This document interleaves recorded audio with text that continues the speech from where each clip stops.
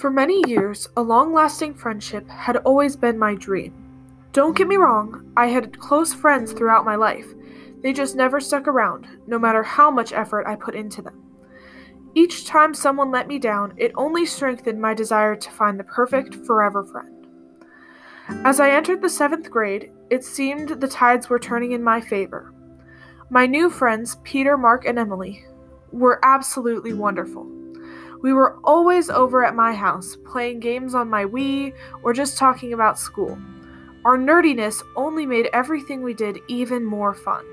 I mean, how many people start to draw amino acids in the middle of a game of Pictionary? 10 hours seemed to pass in the blink of an eye. Over time, more and more people joined our group, and after years of having no more than one friend at a time, 7 had entered my life, and it seemed like it would be smooth sailing for me. However, as 9th grade was coming to a close, I noticed that Emily and I were drifting apart. Our different schedules had created a rift that seemed nearly impossible to overcome, especially as she developed new friendships and talked to me less and less. Throughout the next year, Peter, Mark, and some of my other friends had many get-togethers like we used to, going to movies, playing Monopoly, only now I received no invitation. The friendship was still sailing, but I was left at the dock.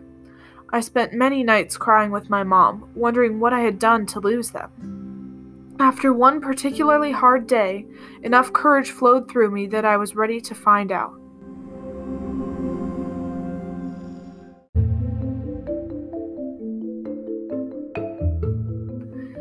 I texted Peter and asked him to come over, looking for the truth, even if it hurt me. Once Peter arrived, I explained to him my dilemma. I told him that I had noticed that I was never invited to get-togethers anymore and asked him if he'd noticed. He explained that he and the other guys had never really thought that I would be interested in doing anything with them.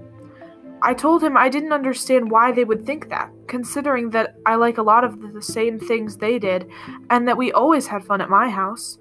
I mean, they were my closest friends. Finally, I asked him the question that had been swimming in my mind, that I had been too afraid until then to ask. Did they even think of me as a friend?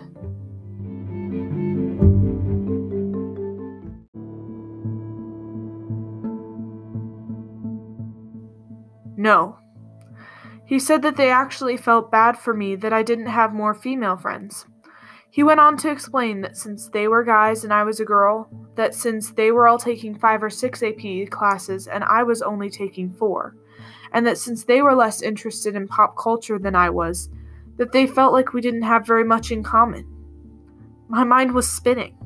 My gender? My grades? Could that really be a reason why people can't be friends? With tears streaming down my face, I thanked him for his honesty, reminded him that I still thought of him as my closest friend and that this would not change that, and walked him to the door. I cried and cried for what felt like hours. I spent the next few months praying, asking God to help them see that I was a worthy friend, convinced that I could change everything and create the perfect friendship I had always wanted. I was looking forward to a church retreat I had helped plan and saw it as an opportunity to reflect over the past few months and calm my seas.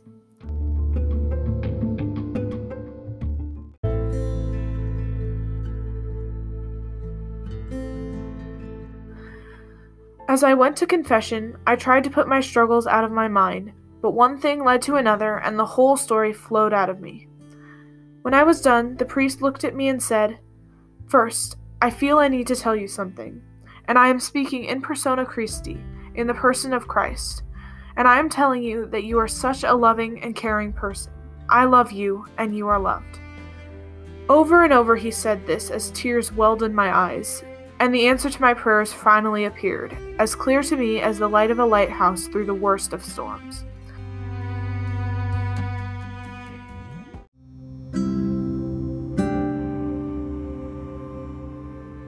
What I had been searching for all my life, the kind of close friendship filled with love and hope, would never be found in a friend, but only with God. My mind was cleared, and my entire life was put into perspective. After adoration that night, with my relationship with God back on track, I immediately began to see changes in my relationships with my friends, too. My friend Josh came over and was nicer than he had ever been, dancing with me, hugging me, including me in everything he did. Then, a New Year's Eve party marked a new landmark, my first invitation to a party in 4 years. All of these changes because of one moment, a change in perspective, and a newfound hope. Friends are great, but there is only one friend who can be there no matter what storm I might face. God carried me through the most difficult parts of my journey and let me sail through the most wonderful. There is no better friend in the world.